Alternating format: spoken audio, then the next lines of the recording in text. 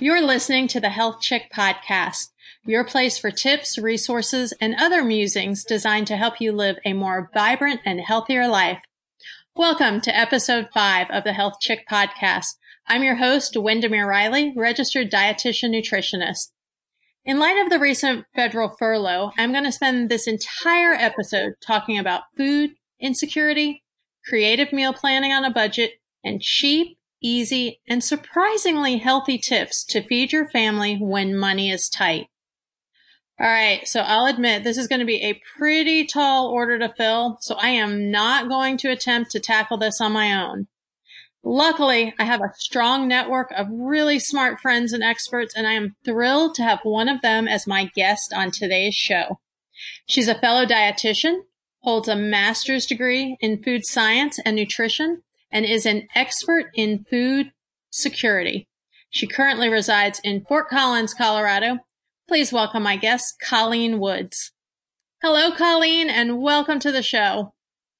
Hi, Windermere. Thank you for having me today. So it's cold up there, huh? It is a little bit cold here. We got some snow here in Colorado. Yeah, it was 48 degrees here in Florida, and you know we turn the heat on for that. I have no sympathy.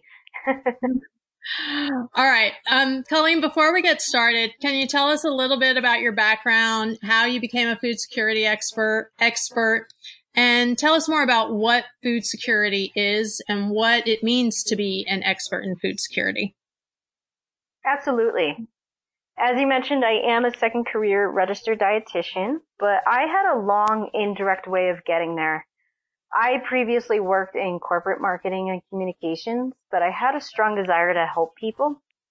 I volunteered for a local food bank a few times and was intrigued by not just the number of people who were coming to get help, but also by the diversity of the people that needed food assistance from pantries. And I'll talk a little bit about that later. But in 2015, while I was living with my husband in British Columbia and working for a charity, there was an opening on the Squamish Food Bank Board of Directors. They were looking for someone who had experience in marketing and communications as well as nonprofits. So I applied and was offered the opportunity to see how food bank financed their operations, made decisions, and physically got everything done. I turned down an offer to chair the board after a few short months because I was accepted to graduate school in Colorado. While getting my master's at Colorado State University, I focused my research on food insecurity on college campuses. And so now I'm returning to what I mentioned before in regards to the diversity that I saw at the food bank. When I was working in Canada on the food bank board of directors, I found out that 25% of their food bank clientele were college students. And I wanted to explore this phenomenon further while I was at CSU. After graduating, I had all this great research that I had done and nothing to do with it. So I decided to develop a website that would act as a one-stop shop for people to find food resources. The website is called FOCO Food Assistance. FOCO, if you're wondering, is the nickname for my town of Fort Collins. FOCO Food Assistance helps people apply for SNAP and WIC benefits, navigate food pantries, learn about community food programs, and find out where there are events offering free food. I still manage the site, but now I have 2 students volunteering to write blogs on free food events and nutrition tips each month, so I can focus on nutrition counseling in my private practice. So you asked what a food security expert is and how to define food insecurity. A food insecurity expert has worked in the field from multiple perspectives. Ground level, interacting with people suffering from food insecurity, behind the scenes finding solutions, and from a bird's eye view analyzing data from other experts and organizations. I've done all of these and I've been food insecure myself. I know the experience of using food stamps and standing in line at food pantries. I can speak from a multitude of experiences from food insecurity. Okay, so what is food insecurity?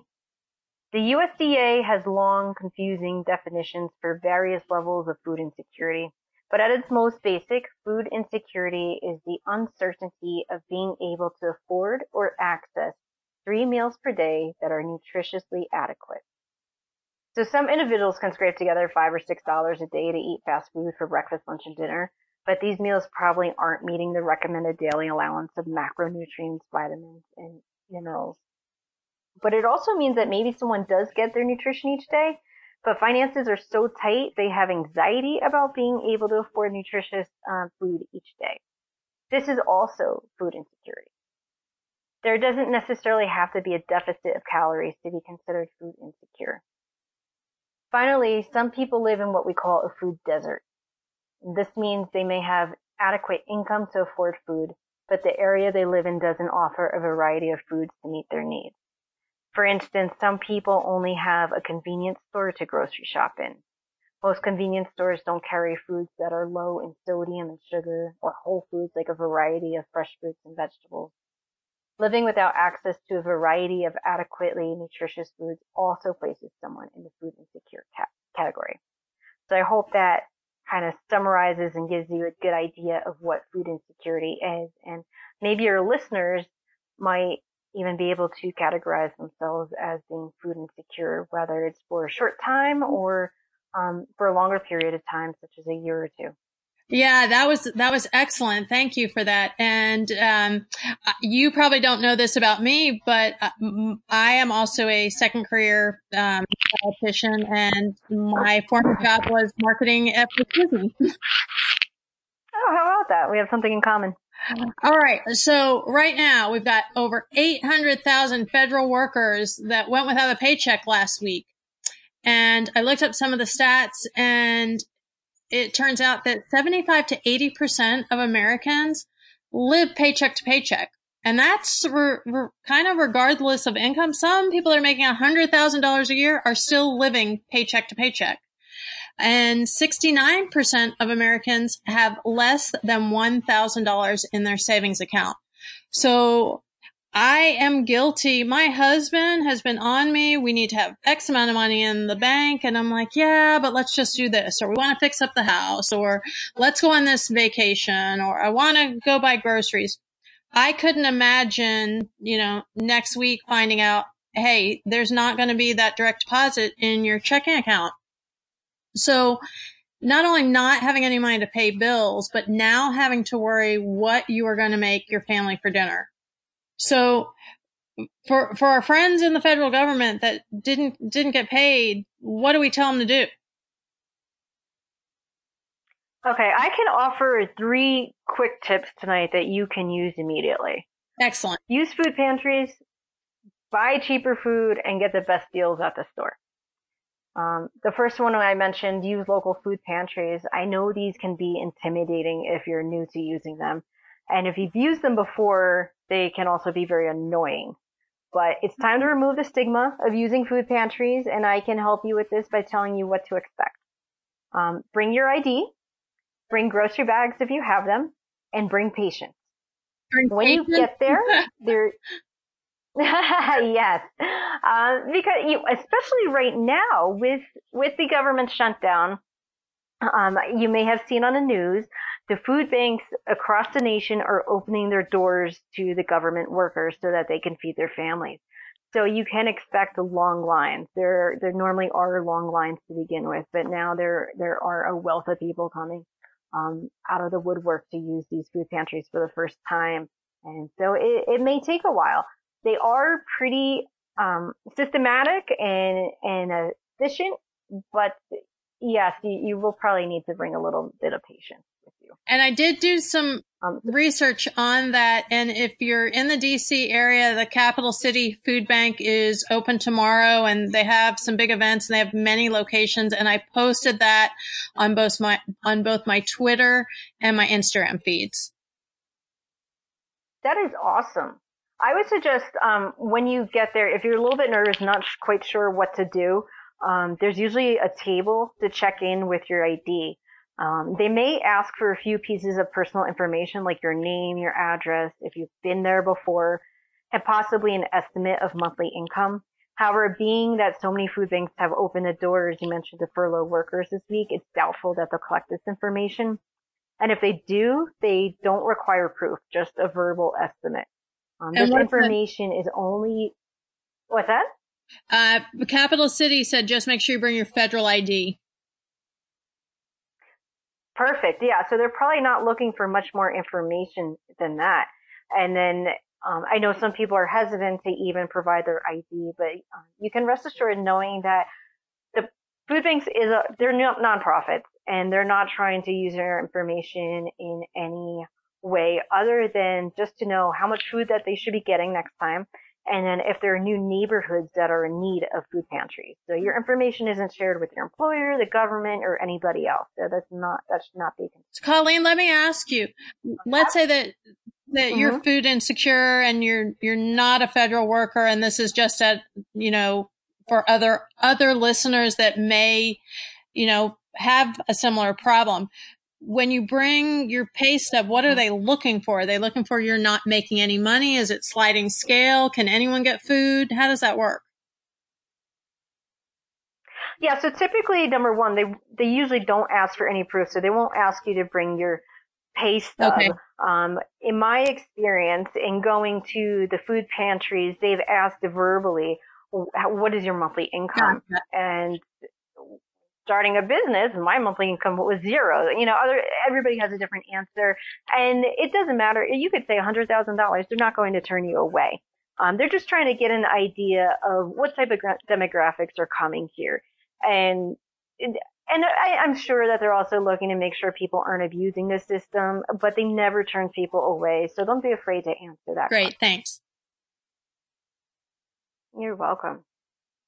I'll just note also that once you're there, after you've checked in, you'll get in line or you'll receive a number. And when it's your turn, unlike the old days of when you just go up to a window and you get a box full of food, nowadays it's more of a shopping model. So you'll be able to choose the food items you want from the shelves or tables and move at your own pace. There may be an item limit. For instance, at my pantry, fruits and vegetables are unlimited, but you may only be able to take 1 milk, maybe 2 boxes of cookies, and 3 boxes of mac and cheese. That's just an example. You'll be told what the limits are. And if you do want more, just ask. More than likely, they're willing to give you more food. And don't expect to get your complete grocery shopping done here, but the foods offered at the pantries today do go a long way, and they usually cover all of the food groups. When you're done, you can likely just head to your car. Most pantries don't have any type of checkout process. The second best tip I can offer today is to build a healthy plate with cheaper food. A healthy plate would be half full of fruits and/or vegetables, a quarter full of whole grains, and a quarter full of protein. You can also have dairy at each meal. And without going into a ton of detail and examples, I would recommend using cheaper fruits and vegetables. This would come in the form of canned, frozen, or in-season produce. These are cheaper, and believe it or not, they have the same nutrients as fresh fruits and vegetables. You can decrease your spending on grains by buying them from the bulk bins and using less of them. We do not need to survive on grains. Brown rice and oats are cheap whole grains that you can buy in bulk. Protein is often the most expensive food group for families, but it doesn't have to be. Rely on less expensive proteins such as rice and beans, eggs, tubs of Greek yogurt, lentils, tofu, canned fish, and peanut butter. And I know some picky eaters may not like to hear some of these ingredients, but there are fantastic recipes out there, including on my website, that use cheap proteins and they are delicious. Silken tofu chocolate mousse is actually one of my favorites. And finally, dairy can be bought in bulk sizes. Instead of buying like these individual yogurts, or small milks or the individual cheese servings, buy them in bigger portions or in bulk, and you will save money. One thing, my final tip tonight is to take. Go ahead. One thing I'll mention when you mentioned the canned fish, when I was interning, I was staying in a lot of hostels. I was definitely on a budget and I didn't have a lot of space to cook. I love sardines, and most people, when they hear that, they're like, ooh, they're so gross. But the trick to the sardines, here's my trick, because I love them, because you can get them on sale. They are so cheap. You don't have to cook with them. If you mush them up really well, because most people just pull it out and they think, okay, I'm supposed to eat it like this. You have to mash them. And if you mash them really good and you have them with just some soda crackers, I think it's a great meal. I've never heard that before. That is Yeah, a great mash tip. it up really well you. so that the flavor and the oil is dispersed like evenly. My husband taught me how to eat sardines. He was like, you don't like them because you're not eating them right. All right, go on. There you go. And with the sardines, you're not just getting your protein, but you're also getting a great source of healthy fat. So I think that's wonderful. Thank you for sharing that. They are cheap. So my final tip tonight is to take advantage of the grocery store deals. If you don't have one, get your store's loyalty card so you can stop paying the high prices immediately. It takes 5 minutes to sign up, and it will make your life 100 times easier and more affordable. Then either download coupons to your card or phone using the store's app or website, or clip coupons that come in the mail. Finally, don't be afraid to buy sale items. Even if their expiration is coming up, they will likely still be safe to eat for some time, or you can freeze them until you're ready to eat them.